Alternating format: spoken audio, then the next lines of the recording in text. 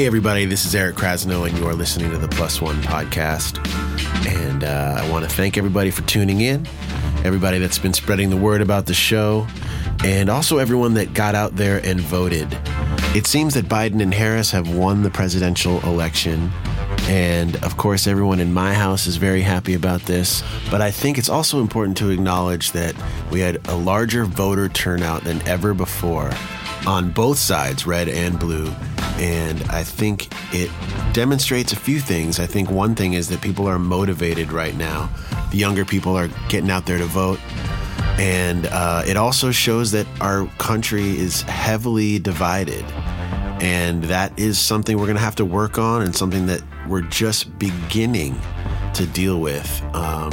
And, you know, I'm not saying Biden's the perfect choice for president, but in my opinion, we needed change and we needed to bring our country back together.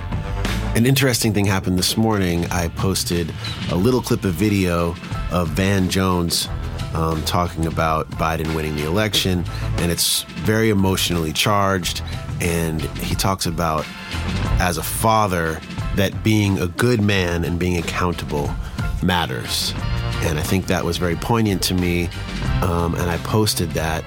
And it was interesting to see all of the response. I did not expect to see such a charged response from the people that follow me. Most of the people that I know obviously feel the same way as I do, but there was definitely some blowback from people that are either Trump supporters or just don't support the system at all. And I think it's important to note that I wasn't really coming out for Biden, although I do think he is the right choice in this particular matter. But it was really about moving towards unity, trying to bring people together from both sides. I think our current administration has brought people out of the woodwork that now feel that it's okay to show their racism outwardly and to show their prejudice against other people that aren't like themselves. But what I took away from this is that social media can be so polarizing, and I am actually interested in a conversation with the people that are commenting here, and they were just so angry and not willing to really converse about it. A couple of the comments said musicians and actors shouldn't express their opinions and should just be quiet, and I thought that was interesting too. I consider myself a fan before an artist. You know, I became an artist, but all of the artists that I look up to and respect do speak their mind, and a lot of that is in their music. You know, I think I'm a little torn on that. I don't like to put my politics before the music. You know, I really got into music because it makes me feel good, and I realized in turn I want to make other people feel good with my music. But, you know, I don't think that people should turn off their emotion and turn off how they feel. But I'm curious how you feel about this, because there's a lot of people out there that just want their music to be music and their politics to be politics. So if you have an opinion on this, I actually think it's an interesting conversation. So chime in, kraz+1@gmail.com, and you know, we can address it on the next show. But meanwhile, I think it's okay to celebrate, and it makes me feel good to see people, you know, hearing some good news in 2020, seeing people out in the streets celebrating and celebrating unity and bringing people together. And as Biden says, he is going to be everyone's president, even the voters that did not vote for him. So by me expressing my opinion on this matter does not mean I hate you for supporting Trump. And I think that's also an important thing to say. If you decide to unfollow me or not listen to me, that is totally up to you. But I do hope that this is a turning point for us as a nation to be open to conversation and accepting one another and trying to fix the division in our country. So now let's just get into this episode. This was one of my favorite interviews that I've been able to do since I started this podcast. My guest on the show today is one of my favorite musicians. He introduced me to the banjo, to be totally honest, introduced me to a lot of bluegrass music.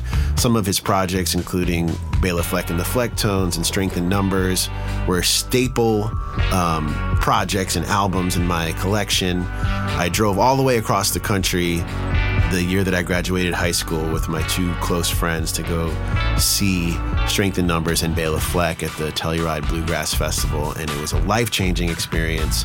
He's done so many amazing projects. He's got 20-something Grammy nominations and 15 wins, and he's actually been nominated in the most categories of any artist in history.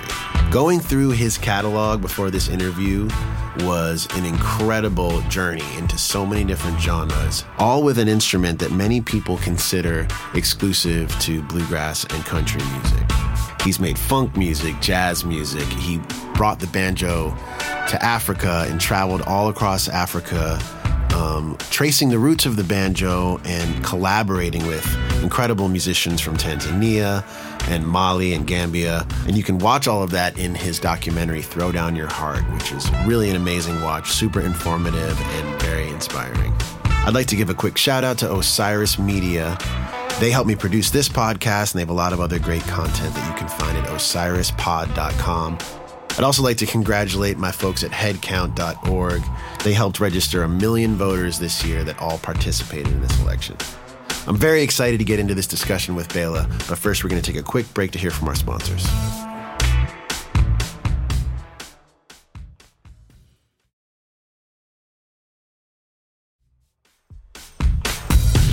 An amazing songwriter, arranger, composer, producer, 15-time Grammy winner, and has changed the way the entire world looks at the banjo.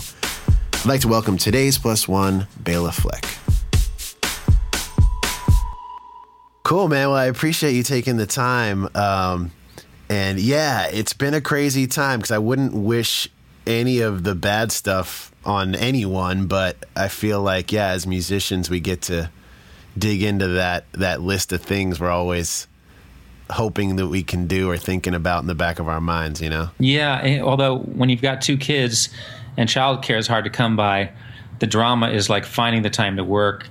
And so we've gone in and out. Like we've had periods where we had great people helping that we felt really safe about. Like one of our kids is at higher risk with COVID because he has a liver issue. So we've been super careful. So finding the right people that are safe and fit in has been hard, and they've come and gone. Like some people who were great had to leave. And so there's been periods where I could go downstairs and work 5 days a week for 8 hours, and that was all my time. And there's periods where I couldn't work at all for like a month. And that drove me pretty wiggy. I'm learning that as we speak. I have a 5-week-old, and my studio is just right behind my house. Same kind of deal. Yeah. So I come in here and, it's come a knocking, which I love, but it's also that when you try to get in your little cave and work, it can be tough, Well, it's about a balance because I want to be the kind of a father who my son can come in when I'm working and I'll stop and spend some time with him. But if I haven't been able to work for a month, it's a little harder. I get real grabby about that time. I'm like, oh, you can't. I need this time. I try to be nice. I'm like so frantic for it because it's like breathing or something. I feel the same way. We've been having those discussions too because allotting the time is hard because it's kind of like you want that flow of like in and out, but then it's also crucial. And if you don't address that and make the time, eventually it does get to you. Yeah, and it's interesting because I don't really miss touring the way I thought I would. I miss some of my friends that I play with, and I like those relationships. But I love the time with my family. But the one great thing for me is I have like 3, 4, I guess, really strong projects that were recorded that needed me to mix and edit and finish. Right.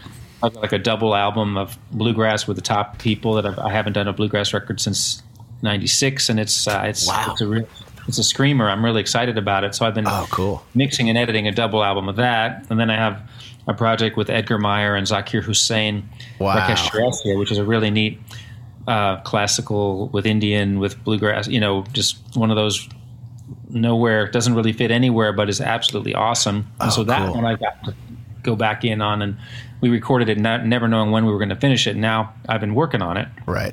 And then I've been working with Chick Corea and sending things back and forth. And we've created some stuff from scratch. And we've also got a bunch of touring with new music we did last year. Right. And so I've been going to those shows and seeing if we've got the new tunes at a level where they're put outable, and there's lots of great stuff there. So there was those three things, and then I have an orchestra project that I pretty much finished but didn't totally finish. So those are four things that when I come downstairs, I'm in playland, and then people send me stuff. Like the Blind Boys of Alabama sent me some stuff, and there's a UN project, and I don't know, there's been 5 or 6 really cool things. And are you really content just being in your studio? If you could have that choice, I mean, obviously, in normal times, playing with actual people live would be different. But do you don't really miss the traveling and the living on the bus or plane or van or whatever?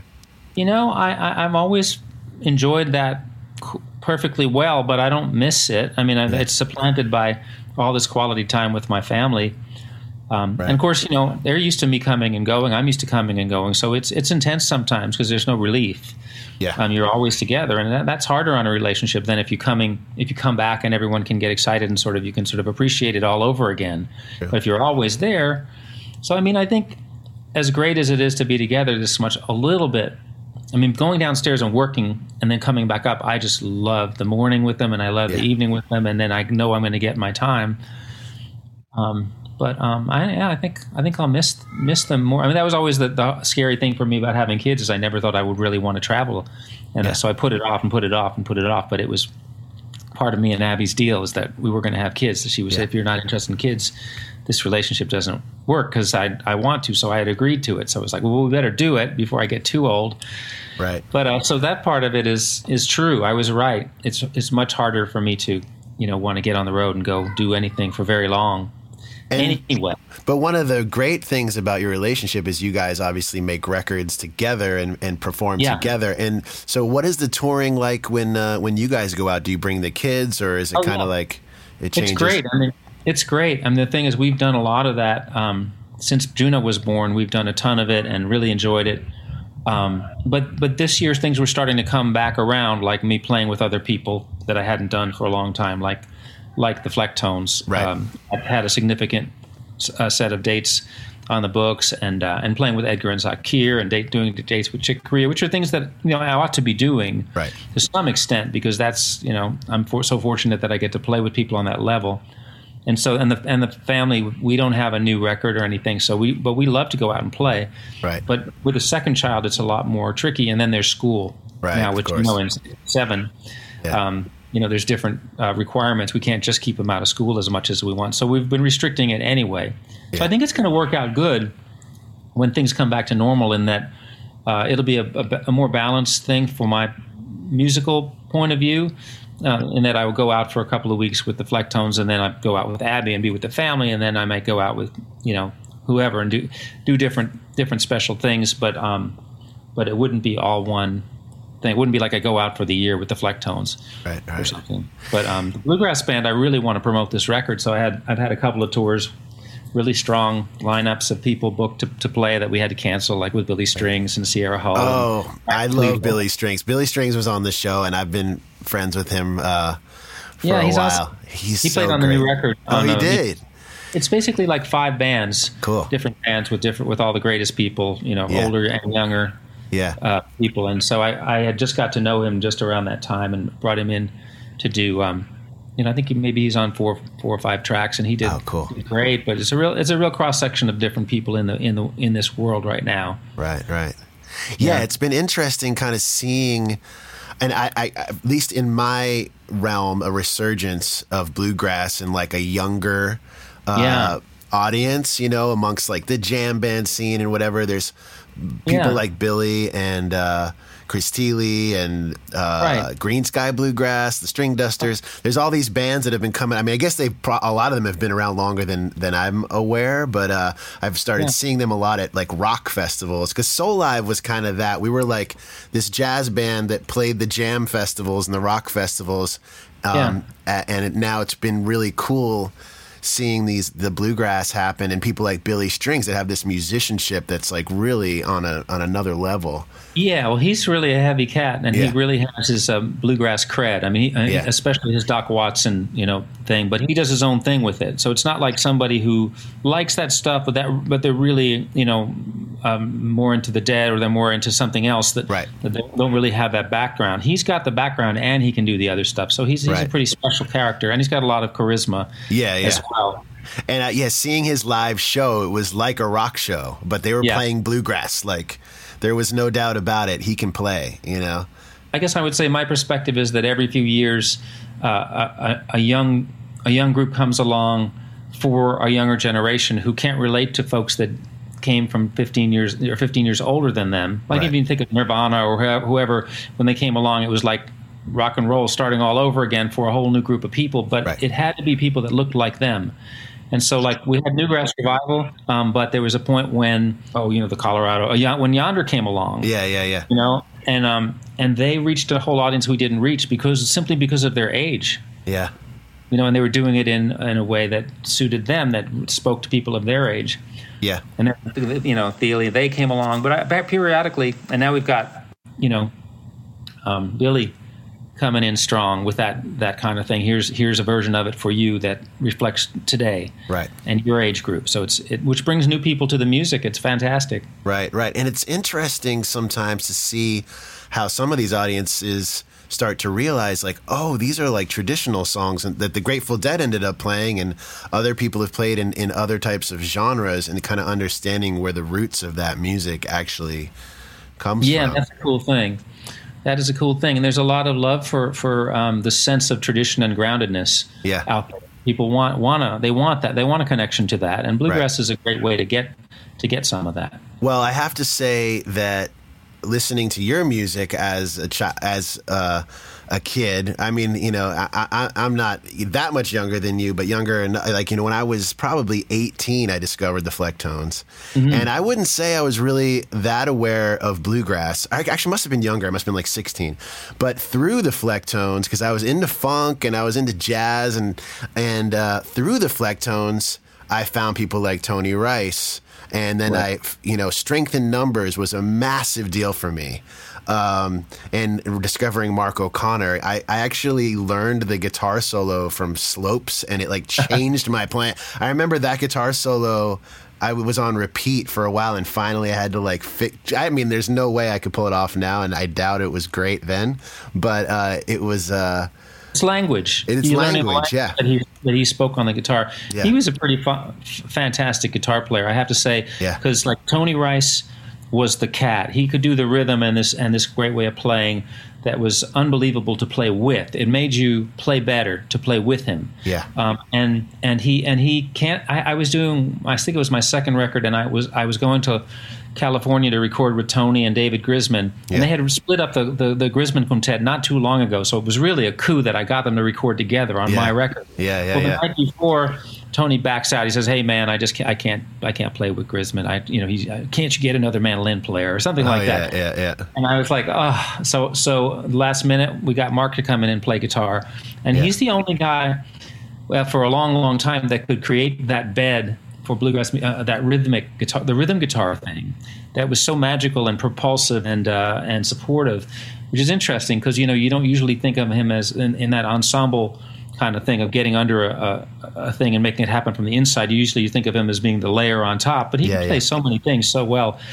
And his guitar playing is coming back now. He let it go for many years, but he's doing it again. But it was a phenomenon. So he's something else. Yeah, and his rhythmic pulse was just always. He's just such a. I don't even know how to describe it. It's just like he's like a drummer. It's just solid, but it's so tasteful.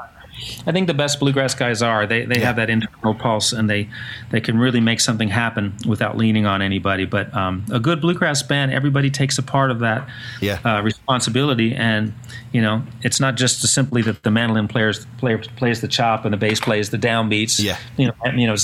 It's not as simple as that, because people are constantly changing roles in good bluegrass. Yeah, and when you listen to Flatt and Scruggs, the banjo plays one way behind the fiddle, it plays another way behind the vocals. The banjo can play a different way behind the mandolin. And because in the early bluegrass, often it was on one mic or very few mics. Yeah. So whoever was the soloist stepped up. They were loud, like on an old Charlie Parker live record, where you really hear the saxophone super loud, louder than we would consider to be a good mix. But what happened is the leader would drag the band into their sense of rhythm. Yeah. So when the mandolin came up, up to the mic and started playing, everyone had to follow him because he was loud. He was the loudest guy. Yeah. When the fiddle came up, his groove would come up. They were all different. So in one song, you'd have like 5, maybe 6 different rhythmic concepts that would happen and would flow. The verses would have one concept where everyone's playing behind the vocalist. Maybe one verse, the mandolin would be doing backup, so the banjo would chop or the fiddle would chop. Then the solo would come. The fiddle would lead. If he had a really straight eighty kind of thing, then everybody would have to play more straight eighty. Right. But the banjo player came up. If he had a bounce into his roll, everybody would have to bounce. You'd have to figure out how to make it work for every single thing, and it happened seamlessly. So what happens in a bluegrass band is kind of a minor miracle. It all happens very quickly. There's a lot of depth and a lot of variety in one bluegrass song when it's done right, in my opinion. And playing with different guys over the years, I'm sure you've just absorbed pieces, as you've moved through your evolution. Everybody affects how you play in bluegrass. You're not on your own. Just like a good drummer affects everyone around them. But in blue, you can't like in some kinds of music, I'll just go with the drummer and you can be fine. But in bluegrass, you're very impacted by everyone's rhythm, every single person in the group. Yeah. So as a New York City native, how did you stumble on the banjo as an instrument and bluegrass as a tradition? Yeah, well, when I first heard it, it was the banjo in particular, and bluegrass not in particular. It was just the sound of that banjo, and it was Earl Scruggs on the Beverly Hillbillies TV show. Okay. And that banjo playing is still profound banjo playing. It's just awesome. It's turned a lot of people into banjo players. That his playing has that way of doing it. Like I know there's guitar players that are this way for you. That here's B.B. King or they hear whoever, Hendrix or something, and then from then on they have to play guitars, no question. Yeah. Earl Scruggs is that kind of guy. I mean, I'd say more so than someone like me. He's turned thousands and thousands of people into banjo players. Something compelling about his playing. But so anyway, I heard that, and I had that same thing happen to me that happened to almost every professional banjo player I've known for till the newest ones. Now, lately we have people that grew up on me or Noam or Tony Trischka, and they suffer for that. They're not as good because they don't have as much Earl Scruggs and J.D. Crowe in them. And I mean, it's just the truth. I mean, there's just something about the people that grew up where that was what they started with that is very compelling. And sometimes people can be a little bit vague or squirrely in their playing, in that it doesn't have that solidity or make this kind of sense that is expected from someone from the earlier eras. Right. But that's the way it goes. That's the way it goes, and gradually these things will fall away. Right. And when a person is the exception, like a Chris Thiele, for instance, or a Mark O'Connor, and everyone starts to play like them, and then they let go of all these other parts of mandolin playing and fiddle playing that other people did that were really special parts of the ensemble. But maybe these guys are such fantastic soloists, everybody wants to copy them. Right. But as incredible as Thiele is, he would never say that he can do what Sam Bush does with the rhythm of a group, the way he can control the rhythm of a band. Right. That Sam is the god of that, Absolutely. And Mark, there's things about ensemble playing that are, it might not be as Mark's thing as much. I think of him more as a soloist, and even when he plays backup, it's solo oriented. It's not to make the whole. He's not. Where Michael Cleveland is the opposite. Like, he plays great solos, but he's always thinking about what his fiddle impact will be on the group, how he can make the group sound better, and sometimes you don't even notice he's doing it. Yeah. So there's all these different skills, and everybody finds different areas that they excel in and contribute in. Right.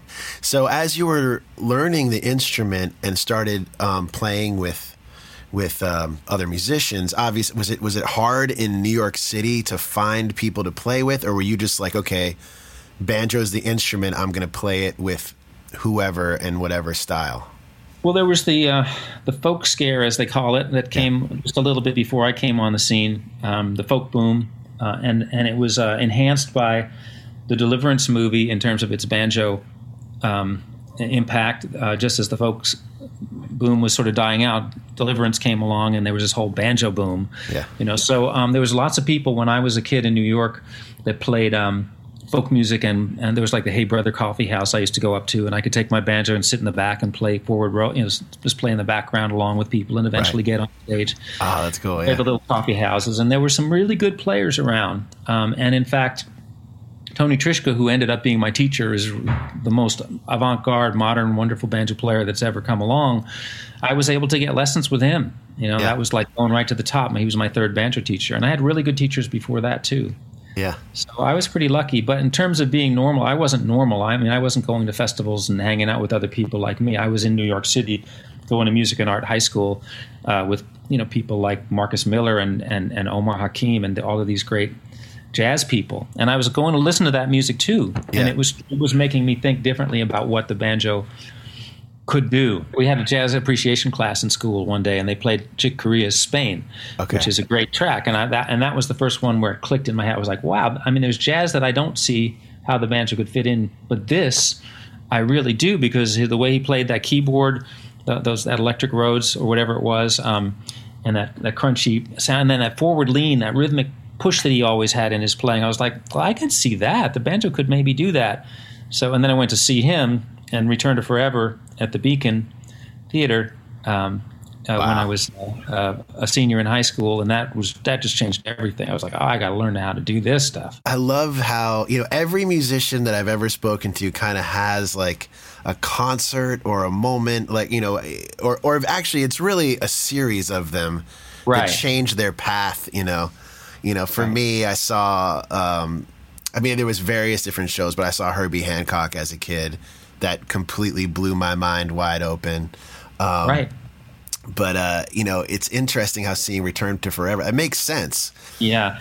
Well, yeah, I think you're right. You have those moments where, and I think it doesn't have to be, it could have been anybody. Like if it hadn't been Earl Scruggs and maybe I saw somebody else or saw J.D. Crowe play, it could have been the first time I heard banjo playing at that level. Or if instead of hearing Return to Forever, I saw Mahavishnu Orchestra, then that would have been the first time I ever heard anything like that. And it can have, when you're young and you've never heard anything like that, it's like, wow. Yeah.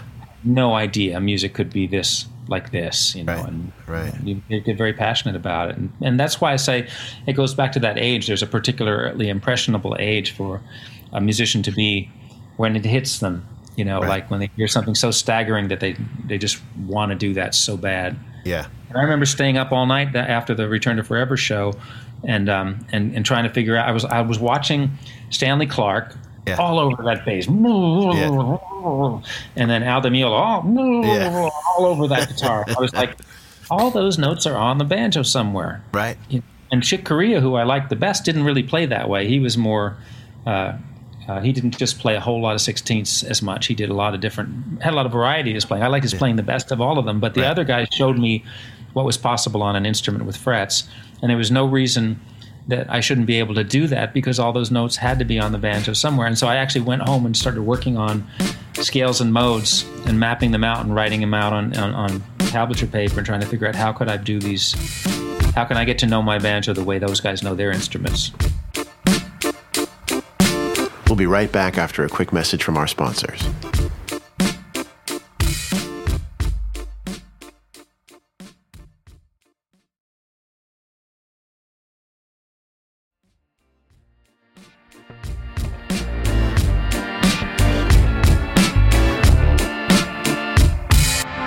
A lot of the voicings and the scales and chords that you're incorporating into your playing, of course, the three-finger style, a lot of the stylistically and technically, a lot of that came from the past, but you added so many different flavors and continue to, and have collaborated with so many people and brought the banjo into so many genres. Was there a lot of work before you getting into that as far as like mapping out how these chords and how these new scales would work into that technique? Yeah, well, I think it even goes back to that first that night of Return to Forever when I realized I've got to learn to play. I've got to know every position, not just not just the chord positions, but every place in between. I have to know them all, and so it was a matter of mapping things out and then learning the scales, the thirds, the fourths, the fifth, the sixth, the sevenths, the octaves, and then learning what the chords were. I had to learn how to read just even a fake book. I mean, I couldn't read the notes very well. It was always slow, but I could figure out the chords, and then little by little it became clear to me what the inversions of the chords had to be, and I didn't have to play all the notes, that I could grab three of them, and I was actually better because then I wasn't spelling out the whole chord.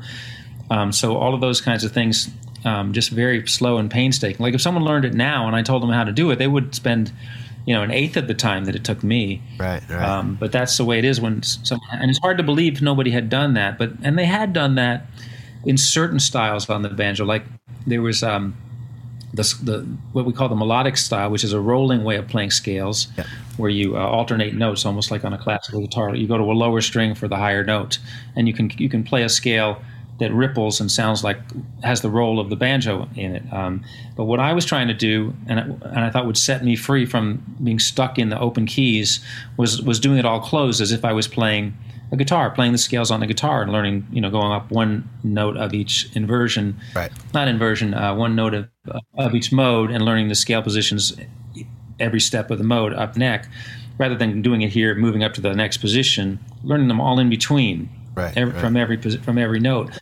It wasn't as hard really even on the banjo because there's only 4 strings and I only could do, about 10 notes before I ran out of fingers. So, but at any rate, no one had really done that. They had explored this technique. So instead of using a flat pick like you do a lot of the time, I'm sure, I was doing my downstrokes with my thumb and my upstrokes with my index, which is called the Reno style or the single string style. And it's actually pretty tricky to do that and not make a clicking sound with a metal pick.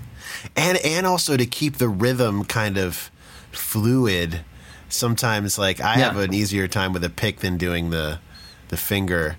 Thing. Well, it's not the most natural thing in the world, but you would do it on a piano. Right. You would get the rhythm with your finger, so it's really almost more like that. You have to have the strength of whatever finger is next, and it can't always be a downstroke with the thumb and an upstroke with the index. But then I found a technique that got me going and taught me the instrument, and then I realized I could use that technique to understand the instrument, but I could apply the rolls back to it. That I had gotten rid of to learn the instrument, to learn my way down the instrument, so I could play in any key and play the scales and the chords. But then I found it much more interesting when I could find an open string to use and a ringing sound, rather than having it playing it like a guitar but with fingers instead of a pick. So, but it's a messy style. Everything doesn't work, and there's things I can't get to and things that I can't understand because I didn't learn on a piano or even a guitar with more, more range. Right. You could play certain notes and have other chords on top of it. I only got basically four strings. My 5th string is a repeat of the 1st string. Yeah. And there's a lot I can do, but there's a lot I can't do and a lot that my brain doesn't understand because I didn't learn the piano. Right. So I think that's for somebody else to do. I think I've taken as far as I can, and I hope I'm not done, but there's more to go. Well, it seems like every time every time I look on Spotify or pay attention to anything, you have a new project and are collaborating with so many people. If you could look back, did you see that, like when you were putting together these techniques and developing your skill set, were you also kind of conceptualizing, I'm going to take the banjo and bring it into all these different genres? Was that a thought in your mind? Well, yeah, I kind of thought I just wanted it to be taken seriously, and I didn't like it when people laughed at it. Right. And there was a lot of laughing at it when I was a kid, and it really bugged me. So, because I was just a serious character, for what I still am, I guess. But I mean, I have a sense of humor, but people have certain tendencies. Some people are very funny, some people are like super serious, some people are super thoughtful, and I was always really serious. And the banjo was my extension of who I was. So I just wanted to do it as good as I could do it. I wanted to be the best I could be. Yeah. I wanted to master every aspect of the instrument, and I was just curious. And people would say, why don't you just learn to play guitar if you're going to be playing jazzy stuff or classical stuff? Why don't you just learn, another instrument? I was like, because the banjo is my instrument. That's the instrument that's my expression as a person, and that's what I'm interested in. It's much more interesting to me to hear those licks on the banjo, like a Bach thing or a Wes Montgomery thing. All of a sudden, it's new again, and it feeds everything else I do. So it was more that I was curious, and I wanted to be, I wanted to be on the front edge like a Chick Corea was, or John McLaughlin was, or those people that were the great bluegrass people that I was like a Mark O'Connor or Tony Rice or Sam Bush. These guys were all, innovating on their instruments, and that seemed like what you're supposed to do if you grew up in the 60s. Even the Beatles, from when they started to where they ended, they just changed so much. So I thought you're just supposed to cut some new ground. So that was, but I didn't really know quite how it was going to apply itself. I knew I wanted to have a band someday that did, that I could do my music in, that I was writing in, and I tried, and it hadn't worked out. It didn't work out for quite a while. So I would be in a band. I was always in a band, right? Like a bluegrass band. I usually a pretty modern bluegrass band. Usually, I was always in one, and then on the side I would do my solo projects. But when I met Victor and Future Man and Howard, all of a sudden I realized I was at a turning point, where I could actually do this, because they were strong enough to make this thing. It wouldn't just be about me. They were strong enough for this to be about a band sound and a whole group of people that were trying to do something new with their instruments. And I just don't think I was good enough or compelled enough to have it be like Béla Fleck with a backup band. It just didn't really. I didn't think I was good enough to carry the night instrumentally without people that were my equals or betters. Right. In a band, and I like being in a band with people that are better than me at things, and way better. Yeah. And because then I have to push myself to get up there, and over the years I get better. When you met Victor, because you were in the Newgrass revival at that point, right? Yeah. Because you left New York, you went to Boston, which is also not where I would guess that a bluegrass musician, or I shouldn't say bluegrass, or a banjo player would go.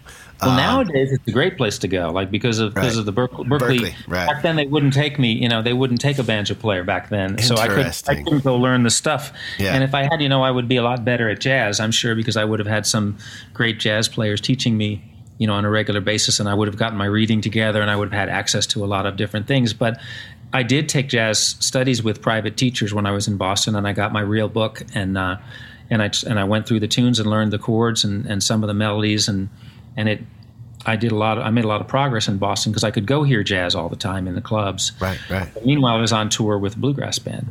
Okay. And then I was on the street, playing on the street for a summer when everything fell apart. Like Harvard Square. Yeah, there. Harvard Square. Yeah. I used to go there and see all the cats playing there. Yeah, I loved it. It was really fun, actually. It was. I loved hanging out over there. I heard so many great musicians over there. But I discovered there that you didn't actually have to like dance around or sing to get someone's attention. That there was something compelling about watching somebody who was really into what they were doing. Yeah, like it wasn't doing any showboating, and which was good for me to find out, because I never was good at any of that stuff. Although you guys did have some great kind of stage tricks with the Fleck tones, where you and Victor would do the. Oh yeah, well I have fun, but I mean I still don't. I think that was just in context with guys that like Victor and Future Man. They worked at Busch Gardens in Virginia. They worked at a theme park, and they were in the Oompa band, and they were in all kinds of bands throughout the years. That makes sense now that I think about that, because Victor is such a showman. Yeah, and so they not only were they comfortable, like normally if you've got somebody with the kind of ability that those guys have, they're not interested in doing the same thing over and over again. But those guys were totally okay with that, because they, you would do a 40-minute show, take an hour and come back and do the same 40-minute show all day, all summer. Right. And we'd really refine it and get good at it. So they actually had the patience and desire to play, to really get good at the music, like to play it again and again. Yeah. Where Howard kind of drove him crazy because he wanted to play new music all the time, but we were still getting it together, and we were going out and playing it night after night for different people, and we were improvising a lot too. But they were also okay with a certain amount of shtick. Yeah, which helped when you're all instrumental and you've got, you don't have some super. A front man that's just gets everyone's attention like a Kenny G or somebody. It's a team effort. You figure, well, what can we do to turn on this crowd? And we know that Victor's going to sling the bass around his neck at the end and do some acrobatics, and we're going to win in the end. Right. No matter what we do, we're going to win. It doesn't matter what music we play, but what can we do along the way that makes it really fun for people to watch? And back then we didn't have a light man, and we couldn't afford one, so we learned to light ourselves, to light to stage every song. So if Victor was playing, we would always find a place to surround him and watch him do his solo with a whole band. So if we're all looking, the audience would look. Yeah. When it was my turn, I would sometimes, some songs I would go to the front of the stage. They would surround me from behind. Yeah. If Howard was playing, we'd all walk over there. We were involved. It wasn't just, okay, you do your solo, I'll just stand here. Everybody, every song had a certain choreography, even though they weren't planned. Yeah. They were very rarely planned. It would be something that happened one night that was too good to not do again. Yeah. And then we'd do it again and again, Well, what was so interesting about the band also, I mean, not beyond the fact that you guys were blending so many genres, you guys were using a drum machine, but also none of you guys were stuck to a station. You guys all could move. Right. So that was, you guys had this room to move around the stage, and that's a really exciting thing when ear monitors came out. We adopted them in the first or second year, for exactly that reason, and we begged Warner Brothers to buy us a set of ear monitors, which were quite expensive that first year. Yeah.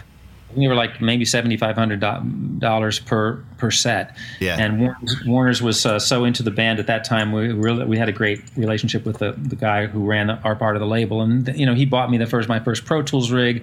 We paid it all back over the through the royalties, and they made their money back. But they would give us a hand. They would do things for us like that. So I was like, man.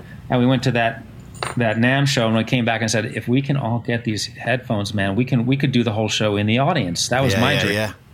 Have setups all over a theater, but that was a little crazy. But we would start the night in the audience and work and come on stage. We had a great beginning, and then somewhere in the night we would end up in the audience, all of us, and so that was a really fun thing. I got to see you guys a lot in that era. My brother also is a banjo player. You've met my brother, I think, at some point. He also studied with Tony Trischka for a little while. And so he was a driving force musically for me. He's like 5.5 years older, so a lot of the records, and he would bring me to shows. But fast forward later, Soul Live opened for you guys a few times. In New Orleans. In New Orleans at the Sanger Theater. And I believe out in Long Island was the first time. Yeah, out in Long Island at some like botanical garden thing. But I was such a huge fan, and I remember setting up before you guys and realizing how little gear you actually had on stage. I mean, it was this wide open space. Meanwhile, we were like, drum kit, big ass B3 organ. We had to kind of stay in place. Right. And so it was really cool to kind of see. We were inspired by your guys' showmanship too, because we were just there kind of playing our songs, and we would get into it and everything, and we had our suits, but you guys were great. You guys grooved like crazy. I mean, you didn't have to do what we were doing. It worked. It was a whole different vibe, and it worked in its own special way. I appreciate you saying that. I mean, we learned so much though playing with bands like you guys, and I remember I think that same summer we opened for Bonnie Raitt, and I remember like sweating so hard, and we're playing our butts off, and we're trying to like win over her fans, and she comes on like barely moving a muscle and like a statue, and just slays them with like 2 notes. So everyone's got their thing, and it's always nice to like learn and absorb from the greats, so that was it's important not to try to be too hard to be somebody else or what you think. It almost always works better if you can find that thing about yourself that's unique and make that be the center of what you offer, because that's the most honest thing, and honesty really does sell.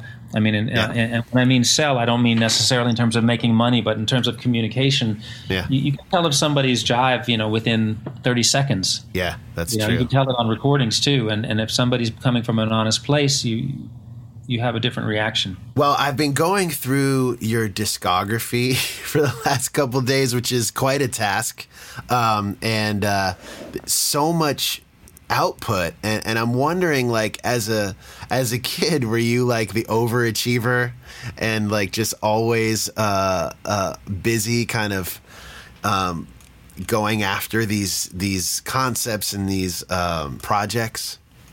No, I don't. I think it was pretty average until I got the banjo, and then that sort of lit a fire under me. And once I got the banjo, I was an overachiever. Right. At that point, I was all of a sudden, instead of being very undisciplined, I was very disciplined, and I just poured, phenomenal amounts of energy into learning it and and wanting to really get every single thing totally down. Yeah. Wanting to be perfect, wanting to be the best I could be. And then at a point I realized I was really, pretty good, pretty fast. Right. Like my teacher, Tony Trischka, who still is one of the great banjo players that's ever played. When I was in the last year of high school, there was a party at my house that he came to, and some of his friends came, and they said, you and Tony were jamming. I couldn't tell which one was you and which one was Tony. Right. And I'd only been playing for 2.5 years or something, and I could pretty much play like Tony Trischka, who was the greatest player at the time in a modern way. And it took a while to dawn on me that there already was a Tony Trischka, and I needed to stop playing like him. Right. It was a very tough thing to give up because I still love his playing so much. It's a great way of playing. Yeah. But I did realize that I was moving fast and I was making good progress, and technically I knew that I could do pretty much anything anybody could do after just a couple of years. And that's pretty darn fast. Yeah. I have to say, not with the ego, but it was just fast. So I think I was pretty cocky there in the beginning. Well, it's also when you find the thing. I mean, I kind of have the same thing. I wasn't really like a super motivated kid, and then when I found music, it was just like all I could do, all I could think about. And in your case, obviously, it's inspired you just beyond. And one of the things that I really admire is that not only have you taken the instrument forward, but you've also traced the roots a bit. And I watched the Throw Down Your Heart documentary for probably the second or third time this week, and there was so many moments in there that were really eye-opening for me.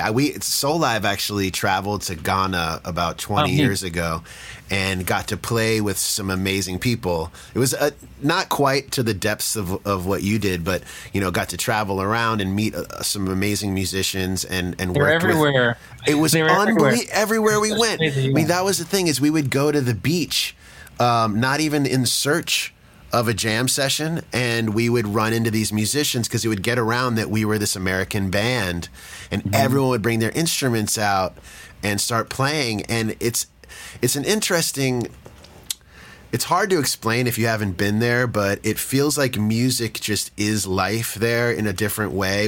And I've seen it was the same way when we played shows. It was not really like a show. We were just part of something. Right. That's why in a lot of African cultures, dancing, singing is the same word, and a lot of the people are just part of it as an experience. It's like a conversation. Yeah. So anyway, it was really cool watching that and watching you kind of trace the banjo back. Obviously, like the akanti is like a very similar instrument, and I've seen it called a kologo, and I've seen all these different instruments. But also the way that you played with those artists in such a free way, but it also kind of like created these compositions. So I was just curious, leading up to that, what kind of like preparation did you do? Did you work on that in terms of technique in your playing and how you're going to incorporate your playing into these situations, or was it more just listening to the music? It was a combination of preparation and no preparation. Right. So there were people that I was on the lookout for, like Umo Sangari, for instance. I already knew I loved her music, and we'd already picked out some songs that she was fine with doing, and I could just learn them and sort of play along with the records and make sure I knew the lines and sort of look for a place to play. And then there were things where I met somebody and we recorded right then and there, and there was nothing I could do except play freely like a jazz musician, just be responsive and not try to. And I remember one of the early days when I was in Nakaseni, Uganda, and I had this satellite phone that was like this big, but I had it with me.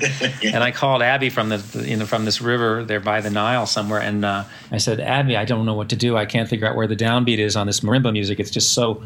There's no way. I haven't got the time to learn it, and now we're going to be filming it tomorrow. And she said, you don't have to know where the downbeat is. She gave me the freedom. She said, you just play, be yourself, and play something that feels good to you, and and then I realized it was impossible for me to be prepared to play with a new person every day for 30 days in a row and know their music intimately from another culture. I could have spent 30 years in one of those towns trying to learn that music. So again, there were places where, okay, I would go meet the person. We would choose a song we were going to do. I would go to my hotel or my campsite with it, and I'd work on an arrangement and tab it out and figure out, okay, this is how I'm going to do this, and really come up with a refined way of playing. And then there were times where, no, just go, just play. Yeah. So I think that the record and the movie actually benefit from that because there's variety. Yeah. From really improvised over the top of what they did to really understanding pretty well what's going on and finding a role within it or copying someone else's role. But so that's how I saw it.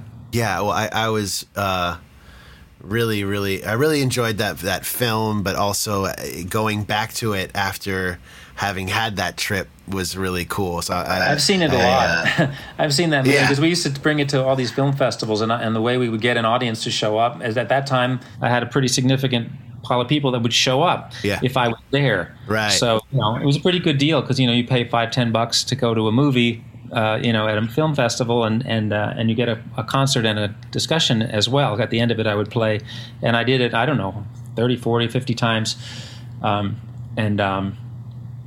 It was a whole different experience. Yeah. And did you go back after? No, I never gone back. And I didn't go back partly because I had children. It was one of the things where I wouldn't go. Like a lot of the places I went has had, what's happened in Mali. Right. And Uganda and the Gambia, all three of those places had fighting going on within 100 miles of where I was on my trip. So I felt like I got in and I got out. Yeah. And maybe that was okay, and I don't need to be tempting fate like that now. And I thought my next project I was thinking about, but then I had kids, was to do something with musicians from Iraq and Iran, because I felt like that was another bridge building kind of a thing. And in fact, when I talked to Pete Seeger about the banjo, he said, "Oh no, it doesn't come from Africa. It actually comes from Mesopotamia, down the Tigris-Euphrates River through the trade routes into Africa. But it actually starts where humanity started." And I said, "Are you telling me that America's instrument comes from Iraq?" At that time, we were at war with Iraq. Right. He said, "Yeah, that's what I'm telling you." So I thought that would be a really neat thing to do. Yeah. But now, it just wasn't really going to make sense to do that, and too risky. Right. But you've done some collaborations. Like I know Toumani Diabate, you guys have done stuff. Was that kind of him coming over here or remote sessions? It wasn't in Africa when I was there. Right. Because I love what you guys have done together. Thank you. It's beautiful. Yeah. Thank you.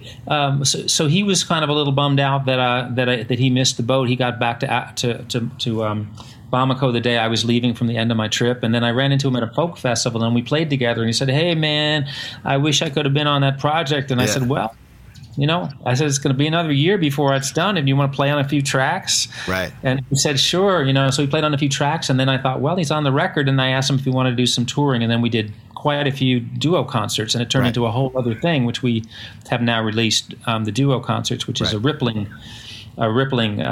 thing, where we're both playing 16th notes, but we just sort of feather into each other and settle in, and he's an incredible accompanist he's playing the kora. For people that don't know, Toumani is the greatest kora player, or at least the most beloved, one of the top instrumentalists of Africa, most well known, and so it was a real treat to play with him.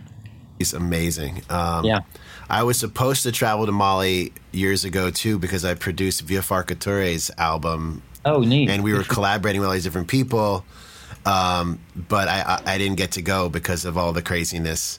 Well, he's very close with Toumani, if I remember correctly. That's why I brought it up. Uncle or godson or something. Right. They have some sort of relation. Once in a while, we would see him. He would show up. Oh, really? Okay. Yeah. But I had a similar experience on some of the tracks, because I would sometimes play on some of the tracks. We had great players. We had Derek Trucks, and Dave Matthews was on the record, and a lot of great artists were on there. John Schofield, which was a really cool combination. But I had a similar thing where finding that one, and I had to let go of it eventually and say, okay, I can just feel try to just fit in where I fit in, and not necessarily try to get my head around where the one is. But because they're not worried about it. They're not worried about it. They're not even thinking about it. When I asked Via, he laughed at me. Yeah, which is, I had that experience a lot of times, and had people describe the one as being in various places, and I realized that in some of those villages where one family always plays this part of the groove, and this family across the way plays that part of the groove when the whole town is playing together. Right. For them, that's one. Their part is one, but it interlocks. They know how it interlocks. It doesn't matter. So, I mean, it does matter. I would love to know. Some of that music is so twisted that Tanzanian music too, where everything's on the and. Right. And it's really, but a lot of Latin music is like that too. Yeah. Where it's on the and you can learn it. You got to take your time. Right. But I didn't have that kind of time. So in recent years, we touched on this earlier, but you and your wife have been creating records together, touring together, and for people out there that don't know, check out the Béla Fleck, Abigail Washburn records. You guys have a self-titled album from 2014, and then Echo in the Valley that came out in 2017, right? Yeah. It's just really interesting to me because the whole concept of the music on these records is it's just banjo, right? Although there's some bass somewhere. There was no bass. So what was there was a bass banjo. Oh, that was a bass banjo from 1906. I was trying to figure that out. Okay, sounds like a bass, right? Because some of the low end, it would only come in at certain times, and I'd be like, "Oh, I hear low end in there," but I'm trying to figure that out. Interesting. If it was on Echo in the Valley on one song, and it was a little awkward, like when you use it, because once you use it, you're going to miss it. But if you never use it, you never miss it. But then we also have the cello banjo, which is quite a bit lower than a banjo. Yeah. So when you play that, and you don't have an actual bass, and you play a note this low, with a broken string, but oh yeah, and you record it well and give it some bottom. It functions as a bass, right, for our banjos. But then on another song, we actually used the bass banjo. And you had produced one of Abigail's records. Is that how you guys kind of linked up initially? We met up. It's been 20 years or more now.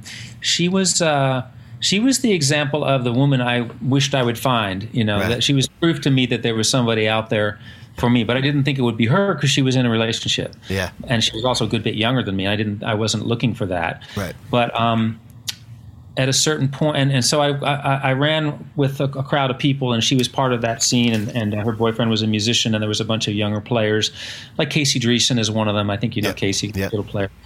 And so I was hanging out with all those folks with the girlfriend I was with at that time, and every time I would be around Abby, I would go, gosh, man, she speaks Chinese, she's a great singer, she's intriguing, Yeah.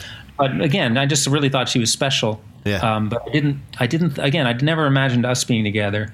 But then it was part of the reason why I split up with whoever I was with at the time, because I realized this isn't like that. This isn't the kind of person I feel that way about. So I should cut it off because it's not going to be. I know it's not going to work. And a while later, a few months later, all of a sudden, she coincidentally split up with her partner, who she'd been with for 8 years, like all the way through college. And I found myself compelled. I mean, I just couldn't help myself. I've never been an aggressive person in terms of, trying to date somebody. I've always been scared of women, but for some reason, I've been married before, and I've had lots of relationships, but they sort of more came to me, or they just sort of would happen. It wasn't like I was like, I'm going to try to convince you this, But with her, I was like, hey, give it a try. And she said, but I have a feeling it's going to be a rebound. And I said, well, we'll make it a great rebound, And we found that we really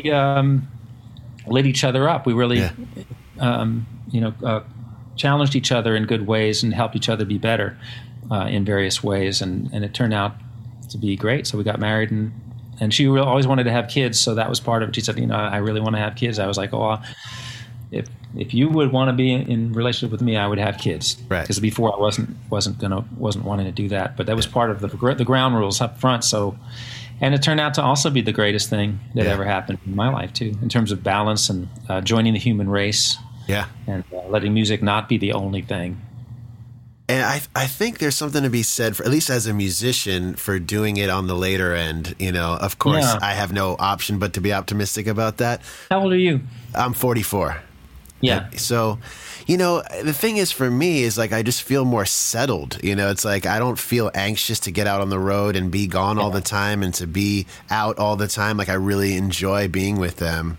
Yeah. It's also finding the right partner. You know, it took me a while to find the right person to have a child with, and I'm glad that I waited for that to be the right, you know? Yeah, that's right. Without the right partner, having children doesn't make sense. But with the right partner, it does. It makes all the sense. Really glad. And you guys also get to make music together. And right, and we never intended that. So when we got into the relationship and I was hanging out with her a bit, she'd be making a record and I'd be like, hey, can I come over and see what you guys are doing? You know, and she'd be like, yeah. And I said, I think you could edit those takes together and you know, you wouldn't. And so they'd say, "Oh, well, go ahead," you know. And she was luckily she wasn't the type A person that I am. Yeah.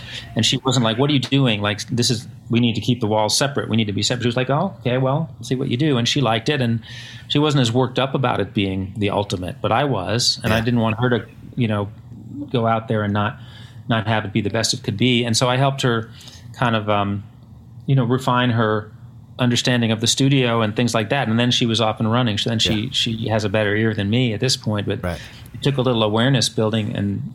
But I'd been doing it for, you know, decades, and she was just making her first records, and so she didn't realize that she didn't have to let some things let some things suck. Right. When you're first doing your first recordings, you're like, oh, wow, a song. Yeah. And I'm singing it and I'm playing it and it sounds good and that's good enough. You know, you're happy. And a lot of times it's great. Yeah. And there's great things about that. But as you go along, you go, boy, I really sang that second verse good on take 3. What a bummer we used take 4. Right. You know, and so I'm a fan of the belief that records are a different experience than live. And you do what you want to feel good about it. Yeah, and if you feel good about it a little rough, that's a great thing to offer. And if you feel good about it being more precise and more refined, then that's just like wine. There's rough wine or street food that's killer, and then there's super refined food that's killer. It's all good. We'll be right back after a quick message from our sponsors.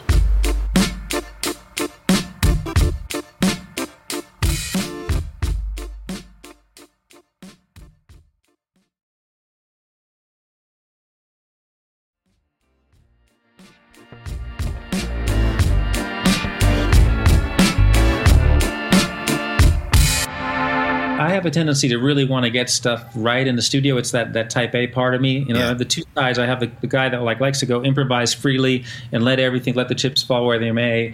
And then I have the side that wants to refine, move things microscopic amounts till it's just absolutely perfect, and some might say lifeless. But I feel that the experience of working on it that way in the studio means that when I go out and play the music a while later, I am so much better at it than I would have been if I didn't go through that process of really thinking about what makes every section of that music work. Right. Every little nook and cranny of it I've explored and figured out what to play. And then I don't have to play that, but then I know a way to make it work. And I would say Flecktones, there's projects we made in the studio where we worked really, really hard on something, and it was way better than we could play it at the time. And then 3 months later, after listening to the record for a while, we could play it way better. That experience made us. So I think of recording often as a rehearsal. Yeah. That people are not willing to rehearse that way, and when they do rehearse that way, with that a lot because they're so busy playing and not listening back, they don't actually improve the music by rehearsing a lot. You have to actually study it. Interesting.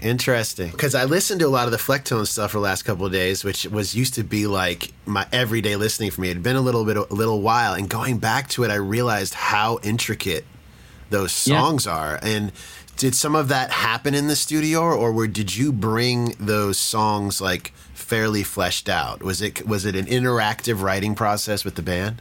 In the early days, when we would learn the songs and everybody would come up with their parts, and we would perform them for a long time before we recorded them.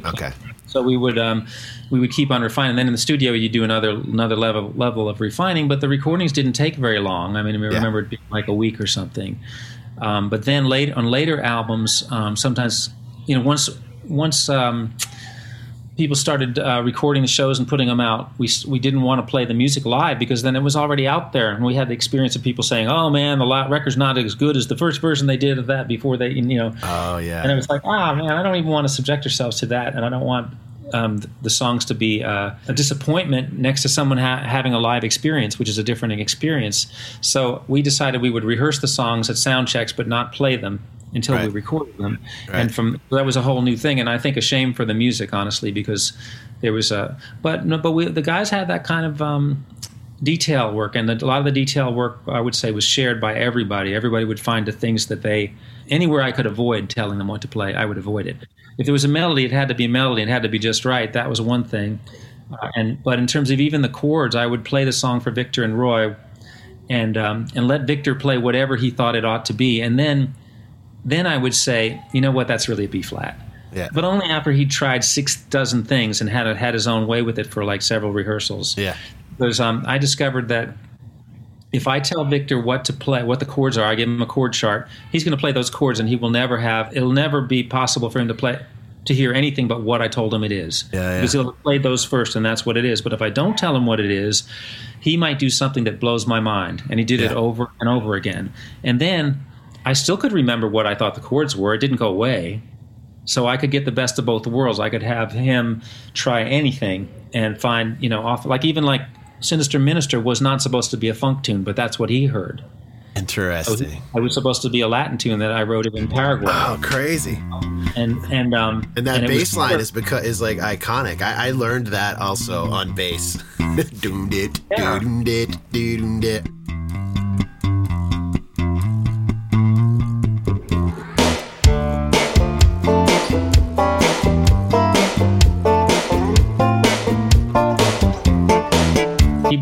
He and Future Man brought so many things to it. Howard, I was a little bit more controlling with because it was like the melody. Yeah. For the chords, the voicings really had to understand the banjo voicings for the piano voicings to be right. It wasn't just play whatever you want. It wasn't a jam. It was a highly sculpted. There was a lot of jamming in it, but it wasn't a jam. Right. It was a sculpted musical offering.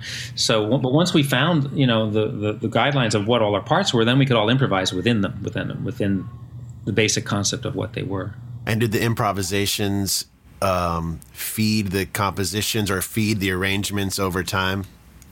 Well, yeah, when we played live a lot, when we played music live before recording, all kinds of things would come into the songs from live playing, and then we would remember the best ones, and they would gradually it would harden into something that was pretty set, and you'd start to get tired of it, and that's when you knew it was time for new material, because there wasn't a lot of juice left in that orange. So, but up until then, it could be 2 years you were having a blast playing that tune and new things were happening. But generally, like I said, it would start to solidify into something. But I want to tell you a funny story, though, or I think it's funny, about the Fleck tones, because we kind of got the rap that our records were like too produced or too perfect, Yeah. So I said something to one of the guys or something, and so I was like, okay, you want to do a more looser kind of thing? Okay, let's do it. So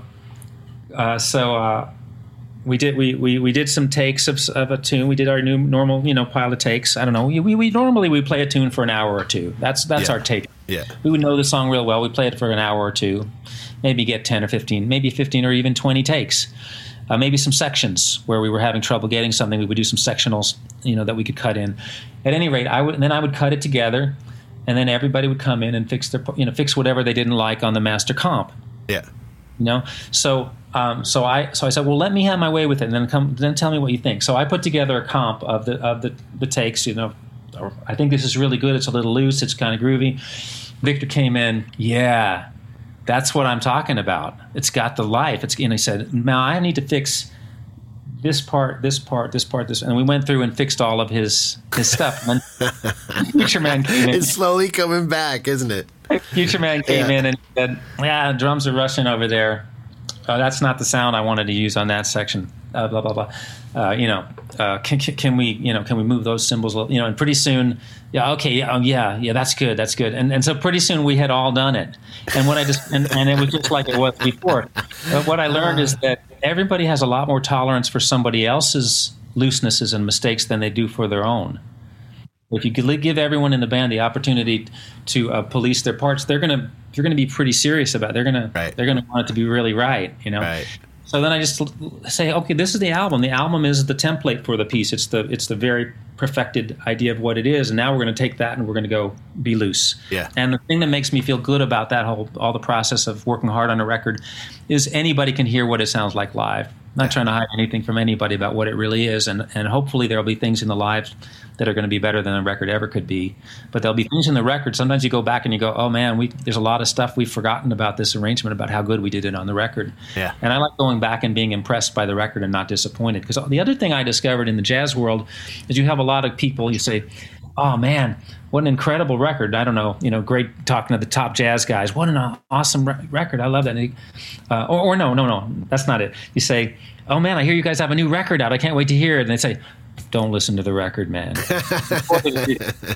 You should hear how we're playing it now. Yeah. And I never wanted people to say that about the Flecktones records. I wanted them to go, that's it. And I didn't want the band to be like, don't listen to the record. Yeah. Or hear us live. I wanted them to say, go listen to the record. Yeah. And come hear us live. Well, it's interesting. I mean, and the records stand up. I was listening to it because doing a drum machine thing is a slippery slope, but right. it really his ability to sound natural on that thing is unbelievable. I had, going back to it now too, I was like, wow. And it doesn't sound like, you listen to like 80s records with drum machines on it and you're like, oh man, that's going to stay right there in 85. But, right. Was he designing his own sounds on that thing? Did you have input on that? He figured out how he did all this drum sounds. I mean, every once in a while he would dial up sounds and give me options, but mostly he would just come up with it. And he did a lot of layering. Yeah. He had like 3 different drum machines that were in sync with each other, and he would do 10% of the add one snare and 50% of the whatever. And he had and it always sounded good to me. I mean, I always thought it was good, but the thing about it is it had a live feel. It never sounded programmed. It always sounded like someone was playing, and that made a difference. Yeah, that is the big difference. But his sound got a lot better as time went on. In the later albums, he's playing a lot of acoustic and electric simultaneously, like with one hand on the real cymbals and sitting with a real kick while playing the syntax. And me as the producer, engineer person who's dealing with it afterwards, a lot of times I thought the live cymbal was digital, or the studio, the digital cymbal was live. I couldn't tell until I looked at the tracks what was what. Wow. So it's hopelessly interwoven. Nobody could possibly tell on the last several records what parts are being played and how. Even a drummer, I don't think, could tell. It's so woven. It's a big mesh of all these sounds, and it's pretty incredible. Had he been playing that for a while when you guys linked up? Was that his bag already? Yeah, he had his first one, which was called was actually a syntax. It was he'd gotten it from Alan Holdsworth, who'd gotten rid of it. It was made to be a synth guitar that was supposed to track really well. Yeah. It was a bizarre instrument, but he used it to play drums from, and. Yeah, that was it. And he was the first show I ever did with him. I invited him to be on a show. It was the Lonesome Pine special, and you can see this. You can hear the first songs we ever played together on. It's on the television show, and we were going to do 5 songs. And he came to town early, and we practiced. And I wasn't sure it was going to work. It sounded kind of crazy, but I heard he was a great drummer, so we were going to have drums as well, just in case it fell apart or didn't work or it didn't sound good. But he sounded great, and when we started playing, I loved it. So we did it. But the first rehearsal, when Howard came to town to rehearse for this first show, all the power went out on my block, and we couldn't practice. We couldn't hear the electric bass. We couldn't hear the drums. All we could hear was the banjo, the harmonica. He was playing on a piece of paper with pencils, and Victor was playing my Martin guitar instead of his real bass, and we couldn't really practice. Yeah. So the first actual rehearsal was on stage at the sound check for the TV show.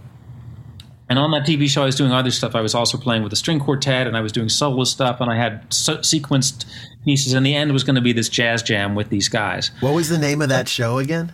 It's called the Lonesome Pine Special. Oh, yeah, okay. And so we come out on stage, having barely, everybody learned the stuff. They knew it. It was only 5 songs. And we come out on stage, after just barely playing together at soundcheck a little bit. I knew everybody was awesome. And we started playing, and the crowd went absolutely wild. I was like, we didn't know what to make of it because we were just doing the songs. They went crazy. Like from the first, as each person walked on stage, they went bananas, and it was like we were just sort of like deer in the headlights, but we just kept on playing, you know. And it was a powerful surprise. This band, it was just so weird. And so anyway, you can see that very first song, which is not slick, but it's that moment. It's a tune called Caravan. Oh yeah. See us all. And look at what Victor looks like. He looks like he's made of muscle. He just looks like huge. The camera made him. I mean, he was very muscular back then. Yeah. And everybody's playing great, and it's a moment.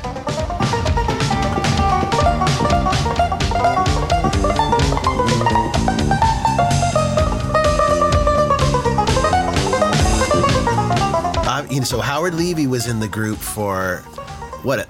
How long? 3 years. Actually, only 3 years. Yeah. So then it was trio for a while. Yeah.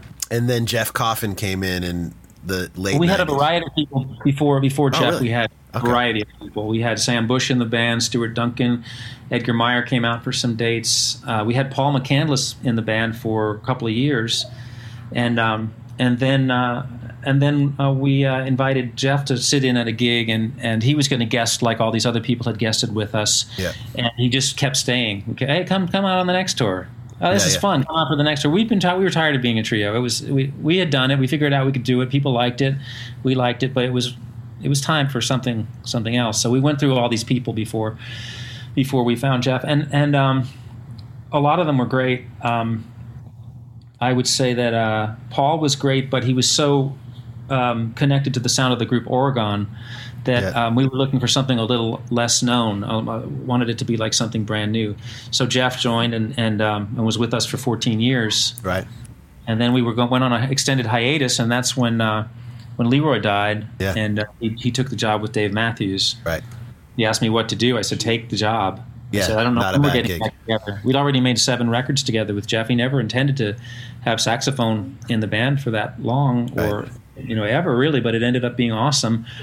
But and then the guys said, let's get Howard, see if Howard wants to come back. And a couple of years later, we were ready to do something. Yeah. And he did, so we went back in that direction. And Howard comes out with you guys now, and you guys go out. Oh, wow, cool. Ever since then, he's been basically the guy, and so we've been back in the original band now for, 6-7 years. Yeah, I love Jeff's playing. I love both of them. But Jeff, we've gotten to work with a lot, with DMB, but also with Soul Live. He's come and jammed with us quite a bit.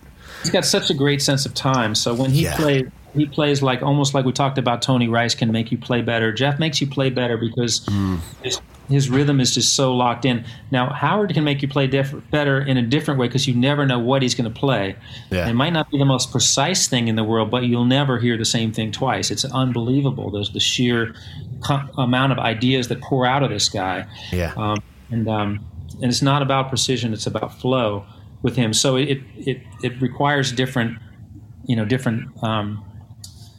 approach from me and from everybody. But with Howard, it's more like anything can happen, and any of us could play something we never played because he's like an instigator. Hey, right. I'm going. And what am I going to do after that? Well, I don't know. But with Jeff, we would more lock into, okay, this is the kind of how Jeff's going to play it. He plays with a lot of variety, but it would be usually a lot of funk and a lot of old jazz sound and a lot of rhythm and blues and cool, all kinds of cool stuff. But you kind of had an idea what it was going to be, right? Harmonically. And Howard has done something with the harmonica that is just, playing all those melodies and keeping up with those lines on a harmonica has got to be. Yeah, it's crazy. He really hard. is a mutant. He really is a mutant. He has, and he can do that and be playing in one key on the harmonica and another key on the piano and be playing simultaneously in harmony with himself. And he plays a lot of instruments you don't hear about him playing as well. So there's a lot to this cat. He's just a wealth of musical energy. And so Chick heard us with him when we did some opening. We opened for Return to Forever a couple of times, and we had been doing a lot of duo gigs. And he's like, "Oh, we got a piano player now," because he didn't remember the original band or whatever. But and he checked us out and he said, "Yeah, I'd keep that piano player." He said, "That guy's cool," Yeah.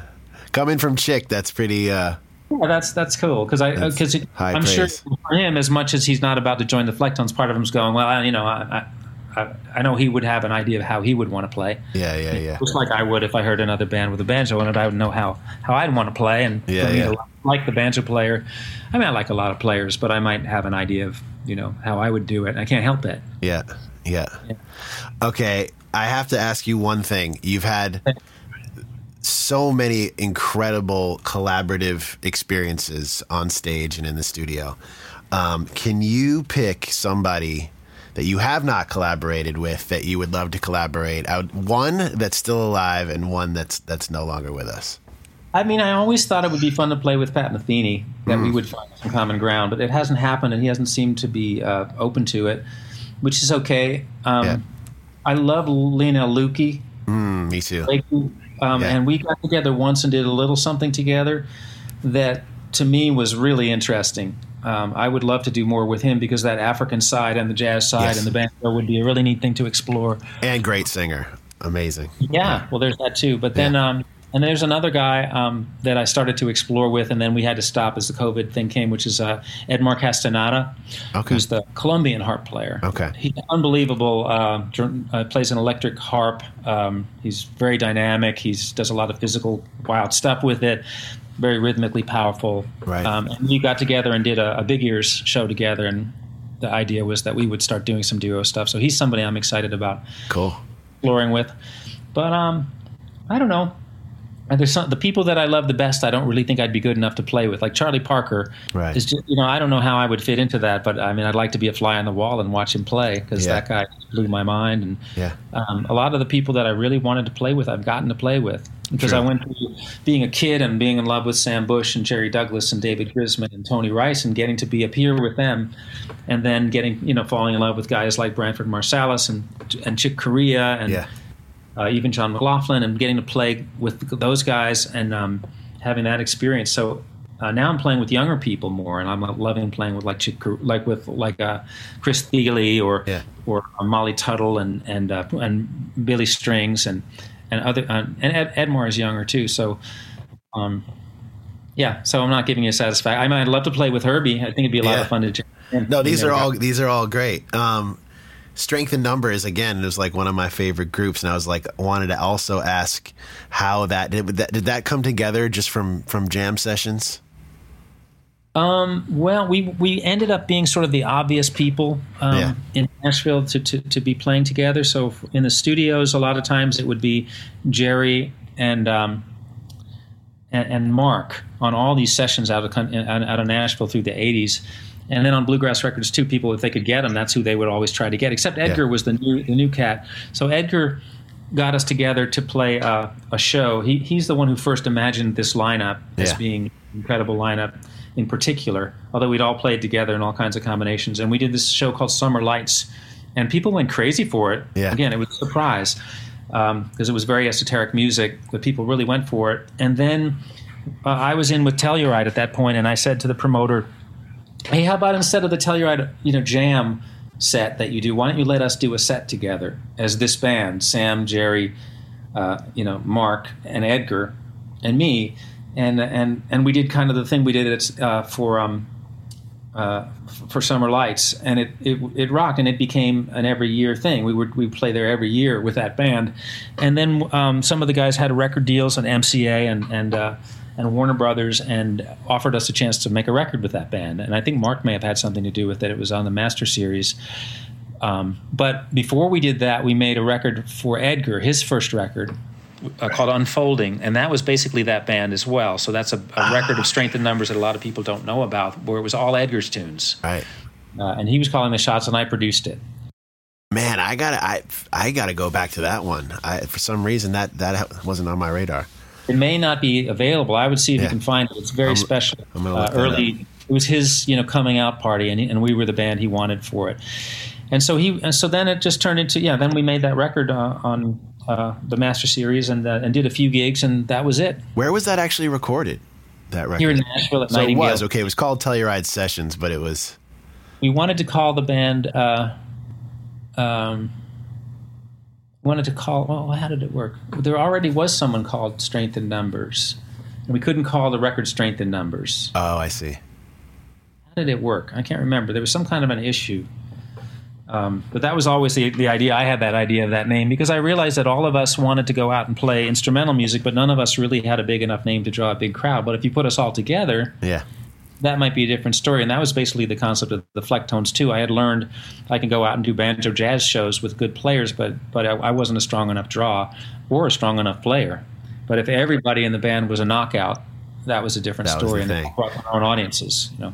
Well, my graduation day of high school in 1994, me and my two best friends got in a crappy old Volvo and drove from Vermont to Telluride, Colorado to see Strength in Numbers. Oh. Essentially. I mean, there was a lot of crazy adventures that happened along the way, but that was like our goal. It was like our motivation. So that was and that whole weekend, man, just being in Telluride, and we like camped out. And I hope that wasn't the year where Edgar got hand cramps and Mark walked off the stage, and it was kind of the end of the band.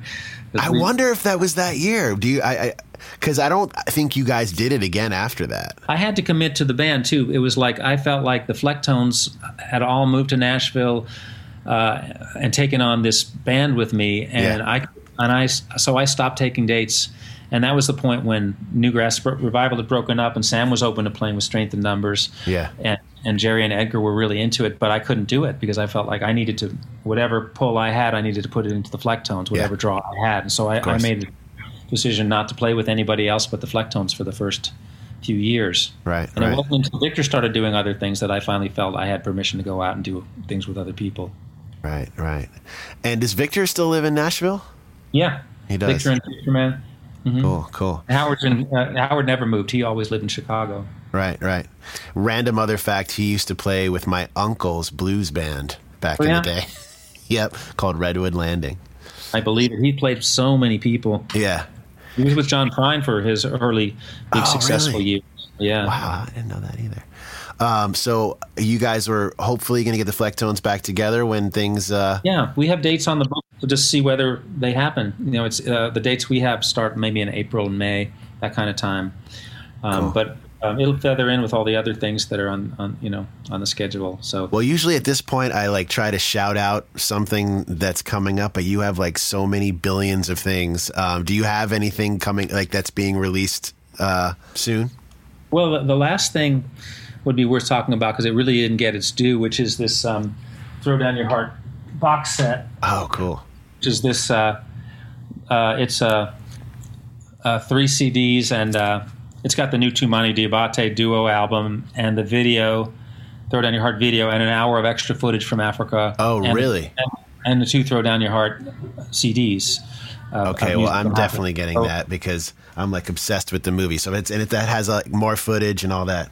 Great. An extra hour of footage, yeah. Great. So there's a lot there. So but it really came out right when the pandemic started, and there was no touring, there was no discussion, nothing really happened. So, but I like for people to know about that.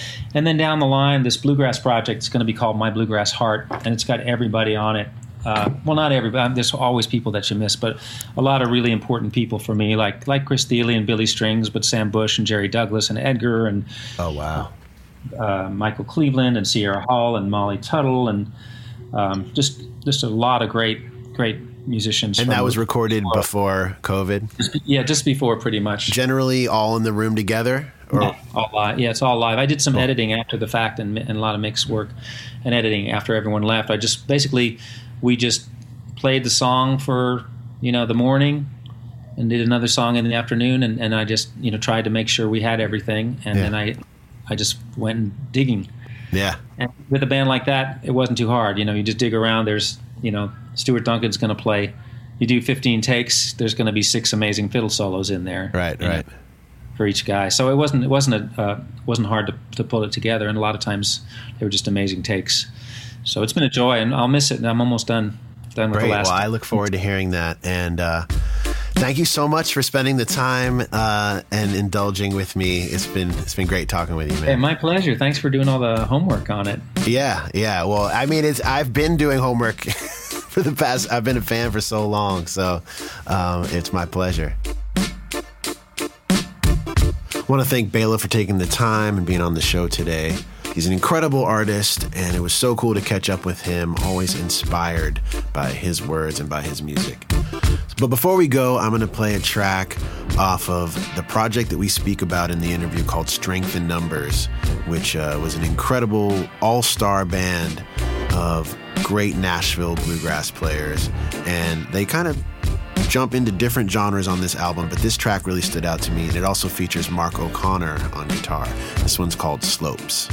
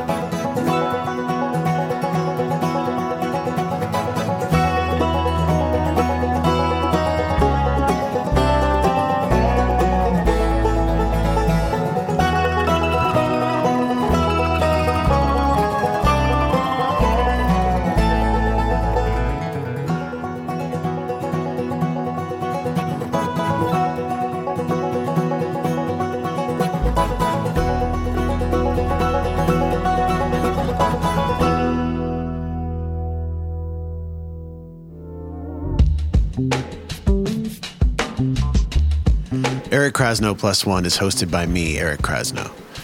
Executive producers are RJB and Christina Collins. Audio production by Matt Dwyer. Produced by myself and Ben Baruch of 1111 Group. All original music is by me, and most of which are instrumentals from my album, Telescope, under the artist name Kraz. This podcast is presented by Osiris Media.